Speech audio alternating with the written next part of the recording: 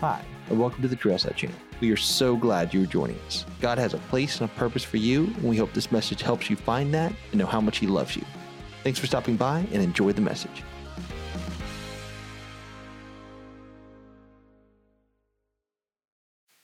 Well, good morning. How we doing? Good. Why we find me a music stand, because that one apparently isn't strong enough for the word of the Lord. I'm going to pray, and there we go. Hey, Mary. Everybody say thanks to Mary. She's awesome. There we are. Yeah. Well, let me pray, and we'll get started. Father, you're good, and Lord, we just thank you that you are in control. It's unbelievable to be able to come to a place and hear your goodness and sense your spirit like that is just remarkable. And so I pray that as we walk through your word together this morning, that you would also be here with us through that you would encourage us and bless us, and that everything we find ourselves in our heart drawn to would be because you are drawing us. We love you. We thank you. It's in your name we pray. Amen. All right, well, good morning. If you guys want to go ahead and grab your Bibles, you can turn to 1 Peter 2 is where we're going to start. So interesting thing, I get a question a lot when people ask, oh, what do you do? And, what are you into? And that kind of stuff. And I tell them, oh, well, planted a church, started a church. And they said, oh, what's that like? And that's a dangerous question. That's just a weird question, because you know that whatever you're going to say is going to get an immediate reaction, and they're either going to be all in or they're going to put up defense immediately and go, well, I go to church somewhere else. Oh yeah, I stopped going to church a while ago. And it's so funny because a lot of conversations that I get to have with people when we talk about planning a church and building a church and all these things we're doing, it blows people's minds when we just talk to them like, hey, we're just trying to do this thing. We love for you to be a part. And it breaks defenses down when they realize that we don't want anything from them. And I'm not trying to, lead them to a place where they carry a really thick King James Bible and yell at people on the street corner. And that church doesn't have to be that, but it's a process of bringing people in and then affecting the community that we've been placed in the middle of. It's a long-term build, not a quick jet engine boat that you drive in and go as fast as you can. It takes time. And so when people ask me, well, what is it like starting a church? I'm like, well, I tell them it's incredible. It's a lot of fun. It's really hard. It takes some time. But the one thing I've learned more than anything outside of God's provision is patience. And I don't know if anyone out there is like me, who is just immediately gifted with patience out of the womb. Anyone like that? No? Okay, cool. Yeah. No, that's a lie. I lied to you. I apologize to the pastor of the church. I was not gifted with patience. Not a strong suit that I have. I'm not very talented in that realm. But when people ask me, what is it like starting a church? And I tell them, well, it's a good opportunity to build patience, to learn patience and provision. And it's a lot like actually kind of when we built our house. So when we came to the city, we were in Greenville. It's not like we were hours away. But we couldn't find a house here. And if you've ever searched for a house in Travelers Rest in the last 3 or 4 years, you know that they go pretty quickly around here. And the only thing that we could do to get the house we wanted was to build it, to go to a builder. And, they have these different options. And you kind of pick a house and say, I want, this on the wall and this kind of marble and lots of things that my wife really cared about that I didn't know existed. Like options of flooring. I just kind of thought they gave you that when you built the house. I didn't know you had to pick which color you wanted and the depth and the grain and it's incredible. And so, I thought we were just going to go get a house to be built, ready to go. A bit naive. I understand that. But it all happened really fast in the front end. So when we learned that, when we signed the documents, when we built the house, we went and had this meeting that took like 4 hours, and we picked everything from the color of the cabinet to the type of cabinet to what shade of brownish gray the floor was to what else? It was everything that you could think of. Marble, have you ever looked at 18 pieces of marble and they all kind of look the same? And then you go, I literally told the guy, I said, these all look the same. And he goes, no, this has flecks of purple in it. And I was like, oh, obviously. Yeah. Now we know what the differentiating factor is, the flakes of purple. And that meeting happened, and we thought, okay, well, we got everything picked out. We're going to throw this house together. So 2 weeks' time, we're going to move in. We'll have this house beside Paris Mountain. It's going to be beautiful. And let me tell you, nothing drags on like when you have a plan in place and you're waiting on other people. Amen, anybody? Yeah. Like we had everything ready to go. Time was ready. We had an apartment we lived in, and let me tell you, I love people, genuinely do. I like being around people. I like having people at our house. I like life. But there's one kind of person that I have a hard time loving, and it's the person when you live in an apartment who lives above you that works out at 3 a.m. I have a hard time loving that guy. So we got this incredible deal on this apartment. We sold our house really fast, moved into this apartment.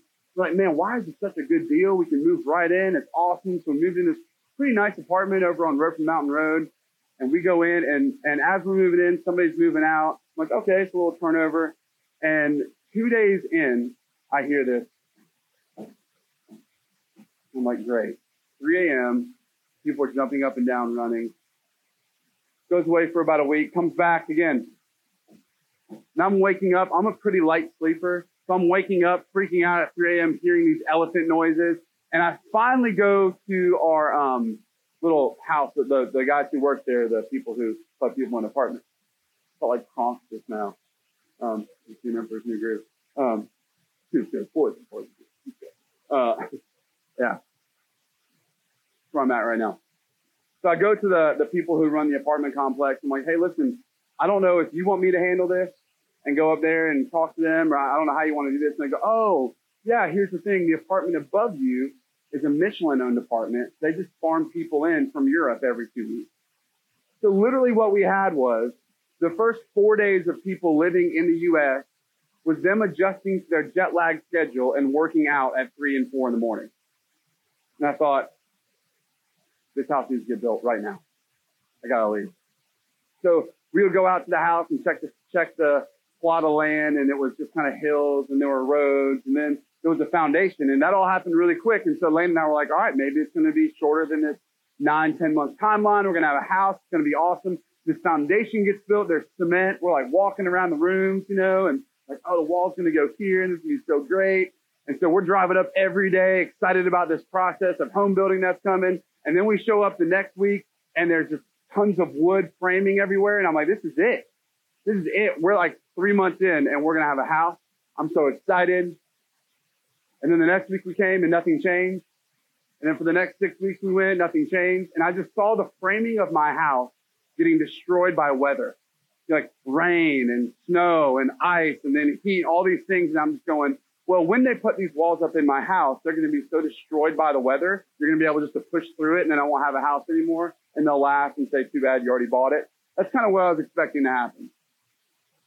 And I got so impatient that every time I'd consider what my house was supposed to be doing in my timeline, and then hear the guy above me working out at 3 a.m., which I can only assume he had a full weight bench and also 3 muscly men who helped lift him up and throw him down all the time. And I'd go and I'd see this pile of wood that was unshifting and unchanging. I would grow more and more and more and more frustrated. Or the pastoral thing, I'd have a greater and greater opportunity to learn patience. And as we were moving and waiting and praying and growing tired of the wait, I realized when the walls finally went up, how exciting that was. And when there were little holes cut for windows, we have a picture, I should have shown it, of our kids like in the little window hole cut out of their rooms. We're going to be there one day. We got so excited. And then as walls came up and things started coming together, I realized that the timeline wasn't necessarily what I was wanting, but it was the builder's timeline because they knew what the heck they were doing. And then we had this home. We had this place that finally the potential was realized. Like we were able to move in, to live in, to make incredibly dirty, and bring dogs in that made it 10 times dirtier. But then to decorate and put pictures of our kids up, my family, to move our furniture in, to make it a place of comfort and peace, to make it what we wanted to be. But we had to have that time. We had to have that spot of time where we had to trust that what was happening was not our timeline, it was not what we wanted, but we knew the eventual goal of what would be there. So when people ask me, what is it like planning a church, I tell them it's a lot like building a house. We were ready mentally, but we weren't ready foundationally. We had some stuff to get together. We had to get money together. We had to get packed up. I hate packing. Does anyone else hate packing? Yeah. We were moving. Listen, the third time that you move your dishes, you get to a point where you just want to break them all, throw them away, and go buy something new at IKEA, right? And we talked about IKEA last week, so you know my struggle there. You're like, this isn't worth it. I don't want to worry about this. I was ready to throw everything away. But we had to pack up. We had to get things ready. And that's much of like what building this church is. We're close to being ready. We're nearly there. And now, a year later, we can see that foundation. And that's why I'm going to share that with you this morning. As I said, you've heard me say this before. If you come to Travelers Rest, there's a few churches. You may have noticed a couple. You come to Trailside, you may notice that it's not overly comfortable. We set up and tear down every week. Chairs, I think they're okay, but we have some people who don't like them. That's fine. They hold you up. That's what we're interested in. It's not comfortable. It's not perfect. But the thing that we do have that I think exists here is this incredible propensity for something great. This foundational structure that's being laid down and built so that once it's time to go, we're going to be able to go. And I think that's what we have. We have that propensity to do this incredible damage to Satan's grasp in this city. I don't know if you guys know, but everyone in Greenville County is a Christian, right? You guys with me on that? Everybody goes to church. Everybody's a Christian. But what I've seen is that there's a lot of people who know of Jesus but don't know Jesus.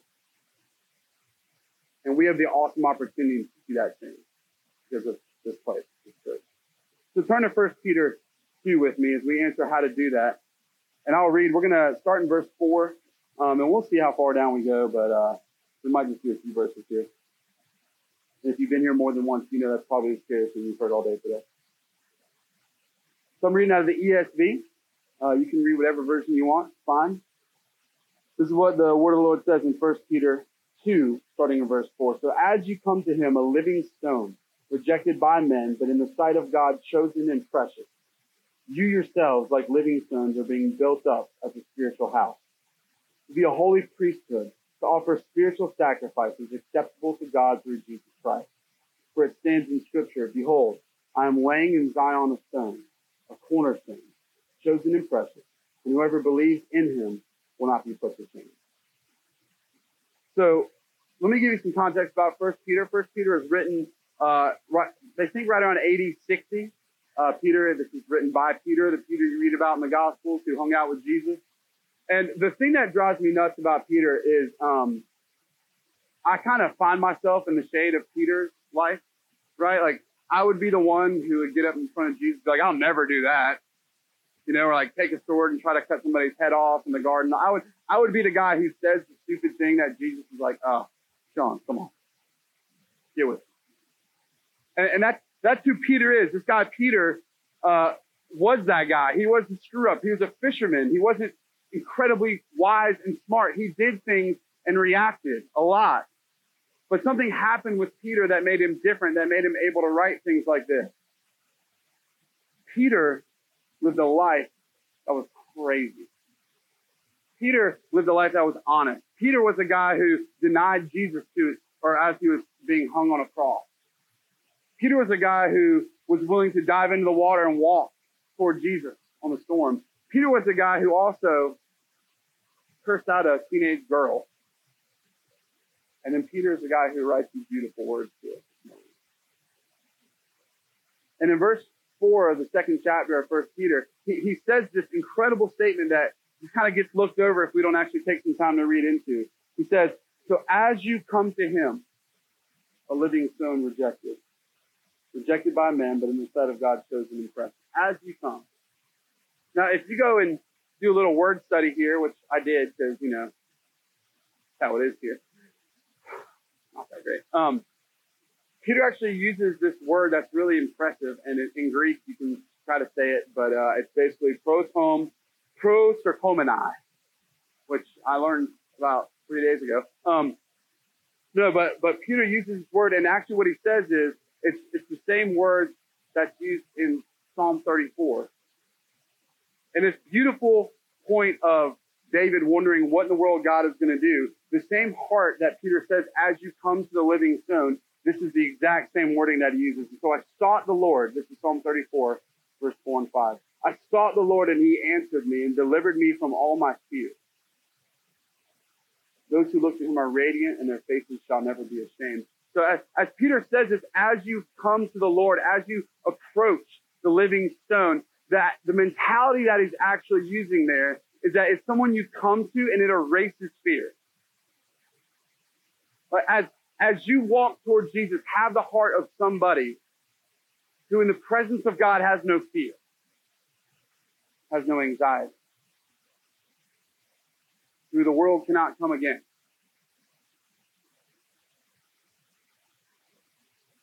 Who answers prayers. Sought the Lord, and he answered me and delivered me from all my fears. And in this moment, when Peter's talking about this, he's not just saying, hey, go find Jesus and be okay. He's actually saying have an active drawing near to the Lord, an active pursuit. As you come near, have an active pursuit and desire to bring what it is you have and put it at the feet of Jesus and let it melt away.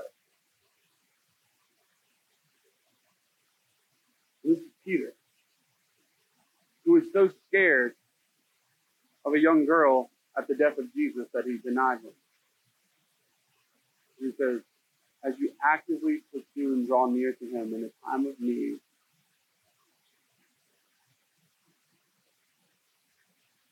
watch him show up. Watch him answer prayers. Watch him hear your prayers. Watch him leave you satisfied. And he goes on and talks about Jesus as the living stone. The living stone. Now, in the Old Testament, when God showed up, one of my favorite things actually in the Old Testament, whenever God delivered his people, they would build an altar. We talked a little bit about this. In fact, this is why Come Thou Fount is one of my favorite hymns of all time. Anybody love Come Thou Fount? Just me. It makes me sound really good because I say words that are real big, but no. But there's a line in there that people sing, and I think they sometimes don't understand it. It just sounds cool, and it says, "Here I raise mine Ebenezer, hither by thy help I've come." Right? You guys remember that line?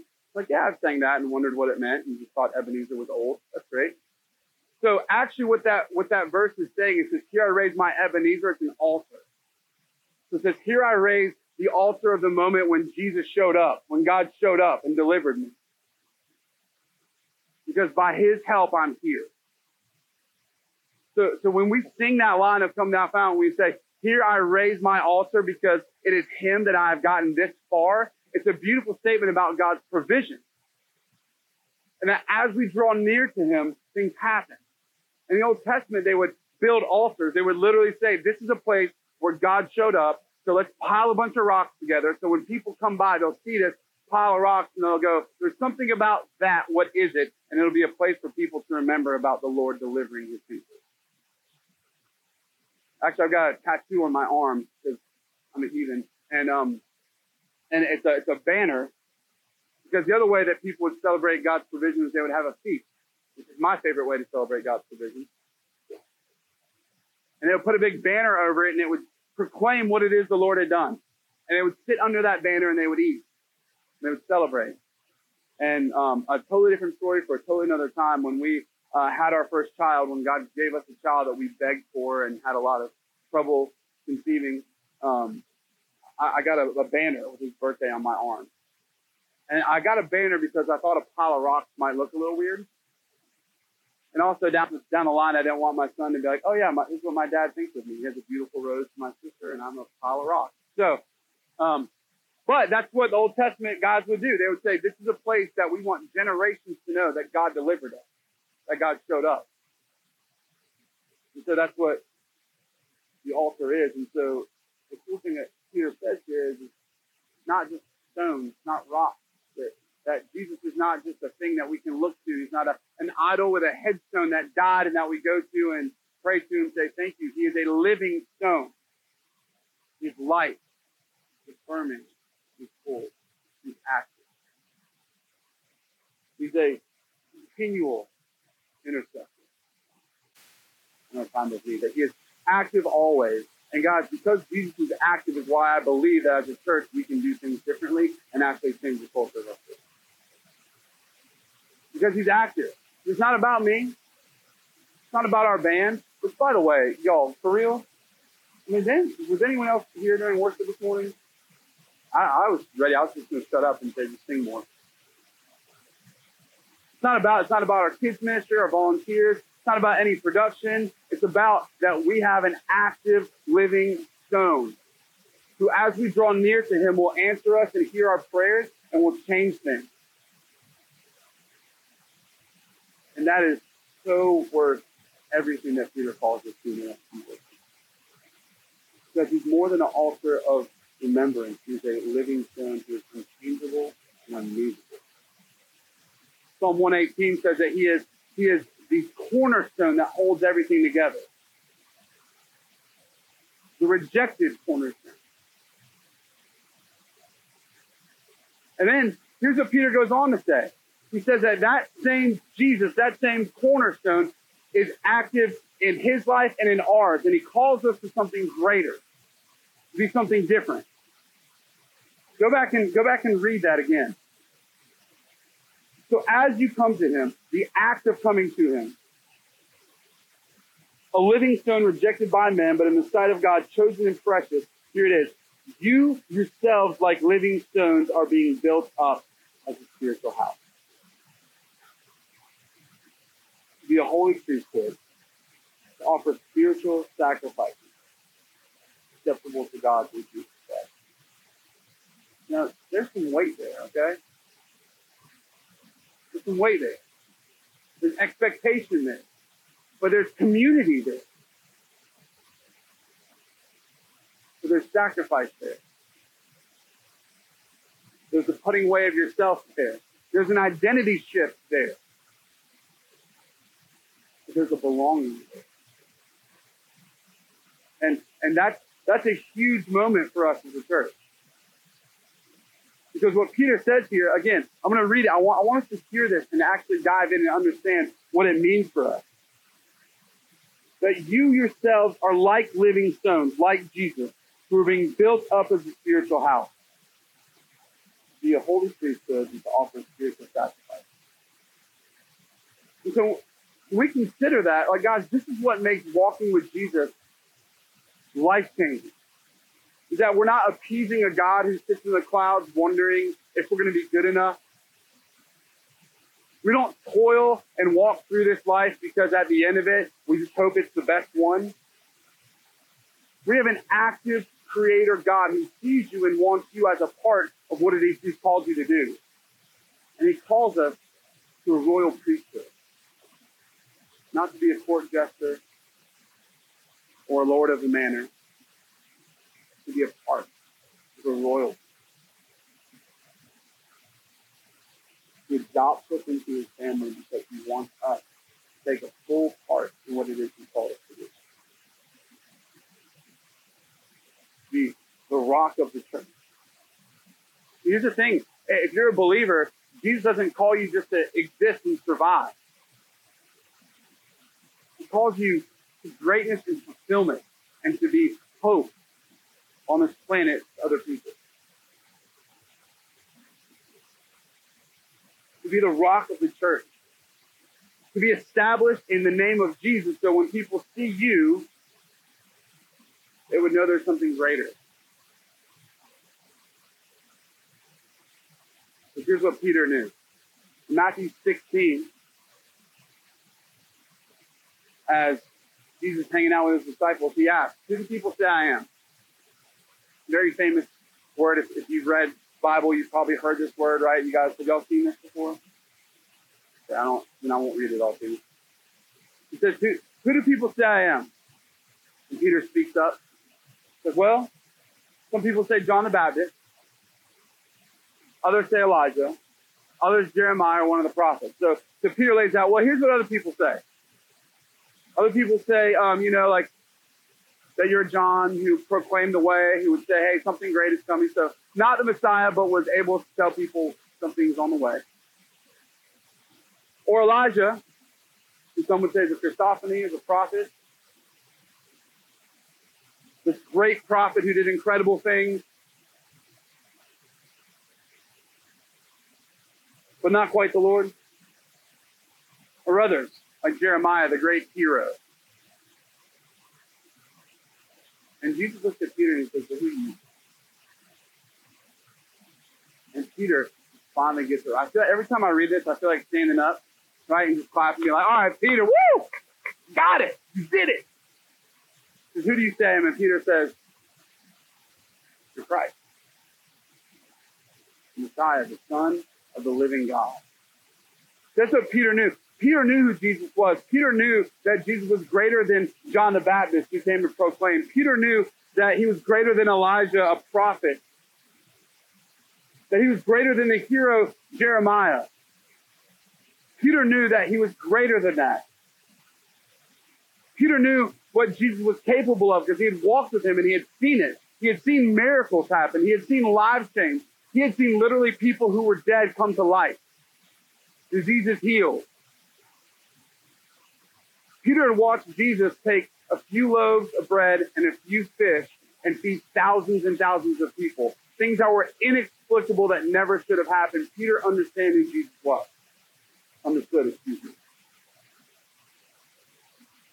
Peter understood that the gospel changed. That Jesus wasn't just another guy in the long plan, but that Jesus was the final answer to what it is everybody had been waiting for so long. He understood that Jesus erases history and writes people new. He understands he was more of a prophet because a prophet would never be able to do what Jesus did.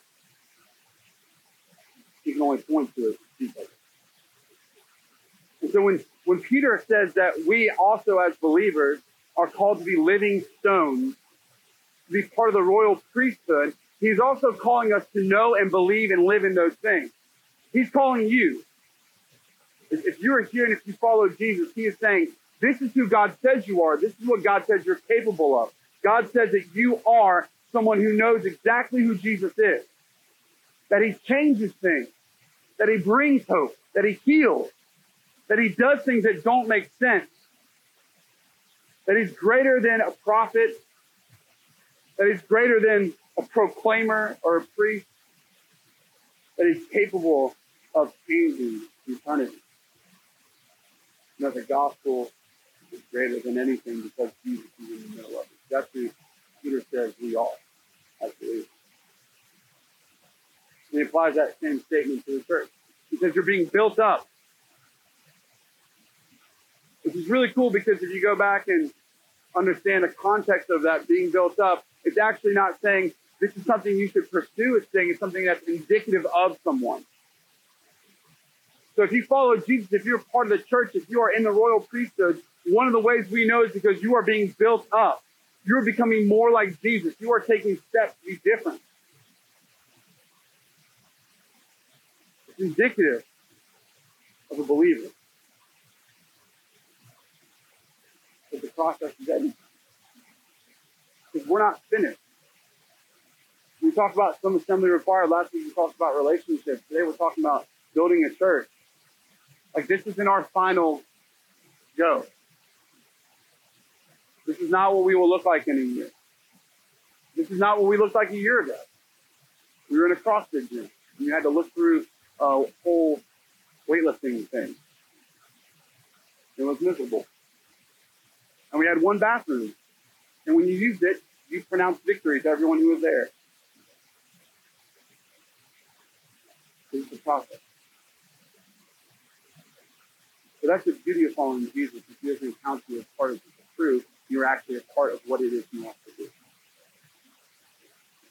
And as a royal priesthood, the priesthood in this time was responsible for three things. It was to educate people on who God was. It was to offer sacrifices. And it was to provide blessings. Because Peter says, because of who Jesus is, because you follow him, something that is indicative of that is that you are a royal priesthood, that you educate people on who God is. You proclaim his truth. That you offer sacrifice. You provide blessing. It doesn't say that you're perfect. It doesn't say because you belong to Jesus, you don't mess up, you don't have doubt, you don't have things you worry about. It doesn't say that life goes perfectly and smoothly all the time, that you won't have doubt and struggle. Being a part of the royal priesthood doesn't mean that everything is wonderful all the time, and when you come to church, you just walk in like, hey, yes, great, my life is falling apart. It's also wonderful. No, it just says we point people toward the gospel. We sacrifice, which is what God called us to. We bless people's lives. We offer spiritual sacrifice. I was talking to a friend of mine last night, who's staying with us, and we were chatting about characteristics of people and the believers. And that's something that I wrote down immediately because I thought it was incredible and it's so true. Just was reading a book, and which I've done that once, and it said, the author in this one chapter had said that as believers we should be or become unoffendable, right? That we see people who are not offended. I was like, man, that's an incredible thought. This should be indicative of a believer that you can't say things that make me so mad that I can't function because my identity isn't in this, it's in Jesus.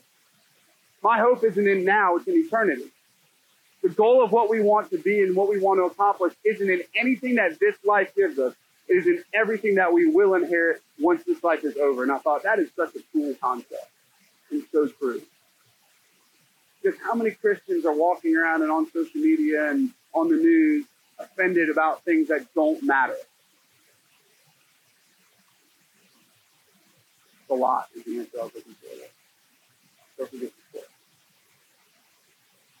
Wow. Well, what should be indicative is that we are unoffendable because the one we follow, the priesthood we belong to, is to be with Jesus in eternity. It's not now. No one can take anything here that will matter to us because in heaven, it will be forever and you'll have it forever and that can't be stolen away from you. And the only one who could steal it doesn't. Oh, and he calls you his. His beloved. His part of his priesthood.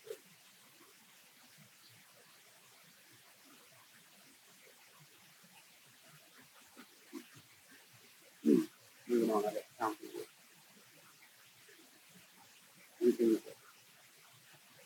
So as you come to him, a living stone, rejected by men, but in the sight of God, chosen and precious, you yourselves, like living stones, are being built up as a spiritual house.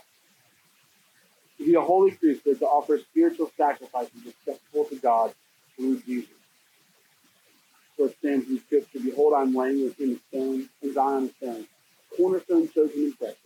And whoever believes in him will not be put to shame. See, this statement actually offers two big things for us as believers to hold on to. As we build a church, as we push through and desire to grow, two huge things. The first is that you have to continue to seek being built up as a spiritual home. To add to the number, to fill the seats, those are all great, but the goal is to populate the houses of heaven and to be used as a part of that. And the second is a lot harder. All right, here we go. Big time. The second thing that Peter calls us to is sacrifice. And that's hard for us. I get it. But Peter says to sacrifice. And it's not about material sacrifice, it's about the heart of the sacrifice, a spiritual sacrifice. Now, listen, I'm not saying there won't be material sacrifice. I'm saying that the heart of sacrifice is more important than the material. And that you can't have a spiritual sacrifice sometimes without the material. It's impossible. But here's what that does. When we sacrifice materially or spiritually, it shows a shadow of the reality to come. There's the hope of what the church will be, what heaven will look like. And if you're here, you come to church and you say, hey, like I'm cool with that. If you want to live in comfort, I've got news for you. You can't have a call if there's comfort.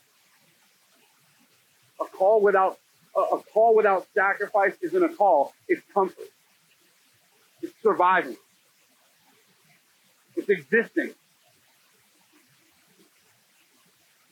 The sacrifice shows that things are worth it, and a call has to come above everything else. And so when Peter writes to us and he says, listen, you are part of a royal priesthood.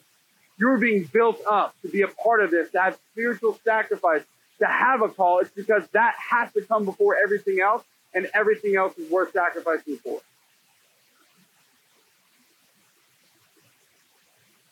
Because Peter understands something that I hope, will.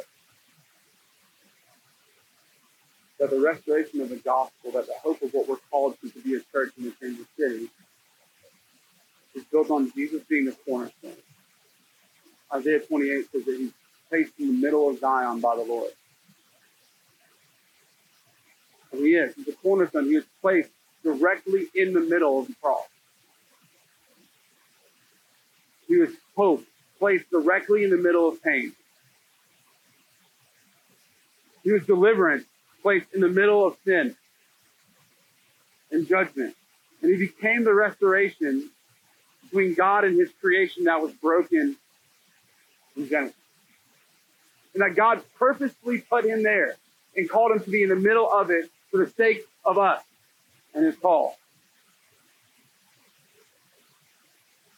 And that's worth the sacrifice in the process.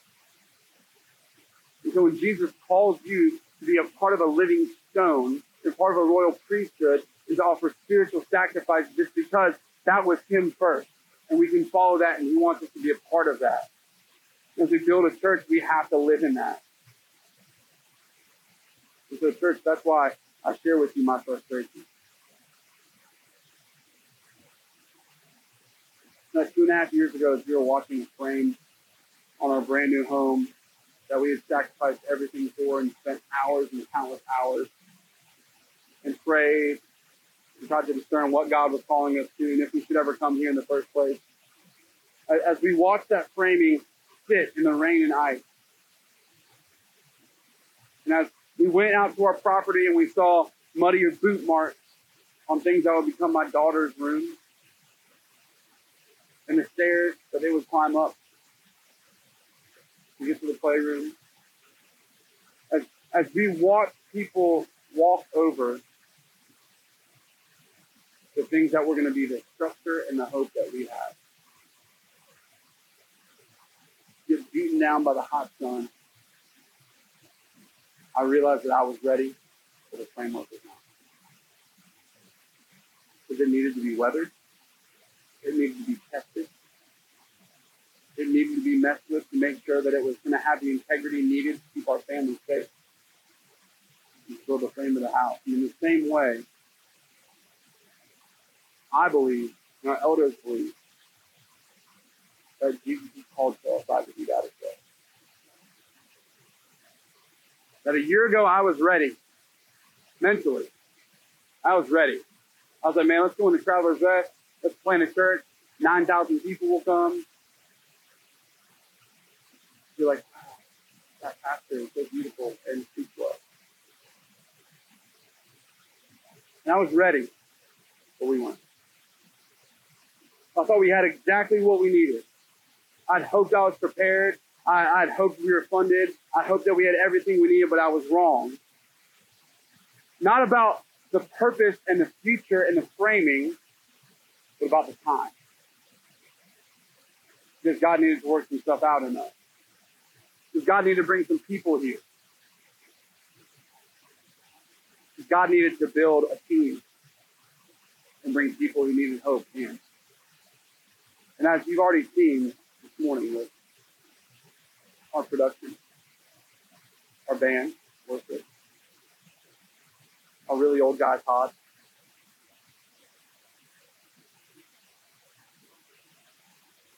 that now God has laid the framework. But it takes time to build a church.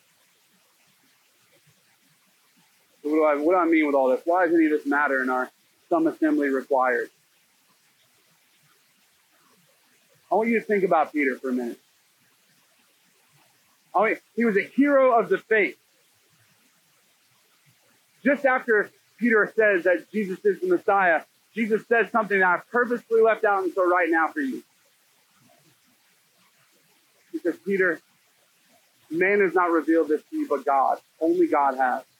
And because of that, you are the rock that I will build my church on. See, when Peter writes about the living stone and being a part of it, he understands the fullness of what that means because Jesus himself called him that. He says, Peter, you are the rock I will build. And so Peter writes this letter. He welcomes believers in and says, you are that rock. You are the foundation that the gospel is delivered on. And guys, here's what we have to do. We have to decide that we're okay with that we're a part of that it's a worthy sacrifice, and that other people are allowed to be a part of that too. Think about Peter. Just before his arrest, actually a little before that, Jesus was walking on water, and Peter said, call me out. I want to come to you. And so he does. And Peter walks. He's walking on water, doing something incredible, and then he takes his eyes off Jesus, and what happens? He falls in. There's rescue. And Jesus pulls him out. It's beautiful. And right before he gets arrested, Jesus tells Peter to his face, you're going to deny me. And Peter says, may it never be, I'll die for you. And then, spoiler alert, Peter denies him 3 times. Cusses out a teenage girl. Some of you guys are like, yeah, I've done that before. I've driven you with it. So let's be internal, guys. We can go through it. Okay? Peter's wrong. Messes up. And he breaks down, and he falls apart, and then he watches Jesus get crucified, taken down off a cross, and buried, and Peter's living in an idea that now he has no way to fix what he had messed up. And then something amazing happens. In John 21, after Jesus dies, spoiler alert, is resurrected, he goes up to his disciples, and he looks at Peter. He says, Peter, do you love me? And 3 times, he asked him that question. And Jesus values him and restores him back into me. He restores Peter from his unbelief. And then Peter does something crazy. He goes on to preach at Pentecost. Thousands of people get saved. He goes on to plant churches and love people and write churches. And then as this guy Nero, who's a terrible, terrible person, begins killing off as many of Jesus' disciples as possible, he gets his hands on Peter. And he goes to crucify Peter at AD 68 or 69. And as he hangs Peter on a cross, Peter stops him and says, no, wait. I'm not worthy to die in the way that my Lord did. Hang me upside down. This is Peter who saw the crucifixion and knew it was so bad that he was scared to say he was even innocent.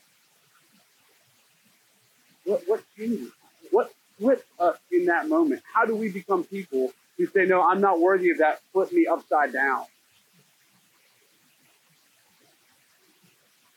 Because Peter understands that we are a living man, a royal priesthood. I don't know many people who are asking to be crucified or upside down. Please don't do that. But I know what happens when you get a group of people together who are willing to sacrifice, who are willing to fight, who are willing to be living stones, who are willing to live and have identity as the royal priesthood. And it's amazing. In church, we're just getting started in that. But we're building. And what we need is people to come with us, to be willing, to sacrifice, to love, to encourage, to watch Jesus change lives in people in the city, of people in the city. Because God is a God of calling. He's a God of calling us out of our sinfulness, out of our control, out of our comfort, out of our insecurities, out of our fears. He is God who calls us into purpose. And being a living stone means that we understand that and thrive in that. Because remember, as Peter says, as you come, you're being built up. But you don't need to fear having the intercessor. You don't need to fear sacrificing. That you don't need to fear demonstrating second and third chances, because God is a living stone who changes people's lives, and he calls you to be a part of that. Because grace offers grace. Nothing is given you, and it's giving me the time to live. But our church still requires some assembly.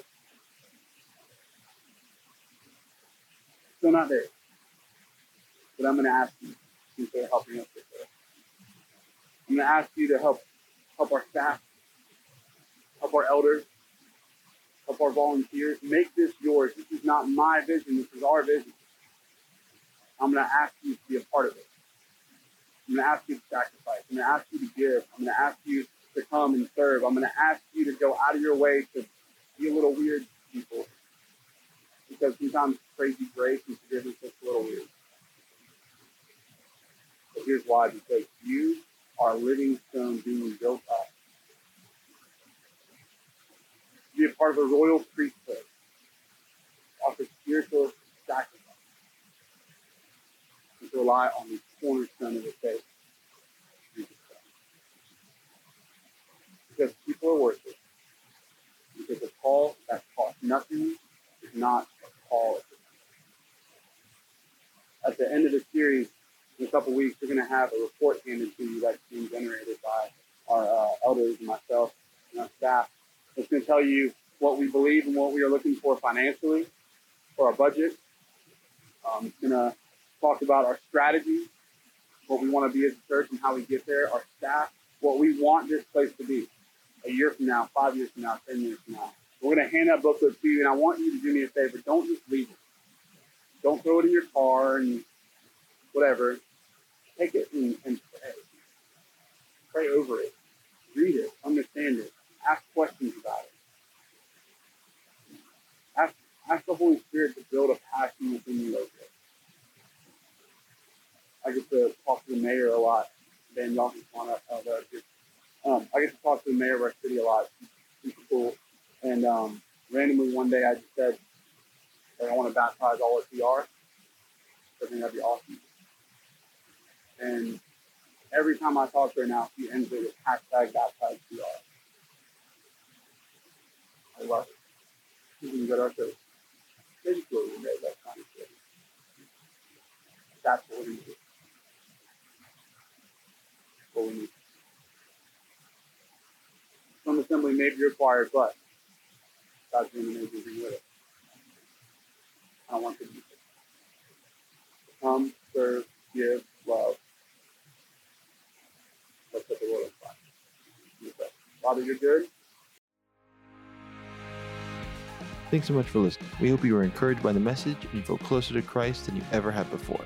If you'd like to learn more about our ministry, visit us in person, or help support our mission as we seek to love Jesus, serve others, and live unified, check us out online at trailside.church, or you can find us on Facebook, Instagram, and Twitter. Thanks so much for listening, and we can't wait to see you again soon.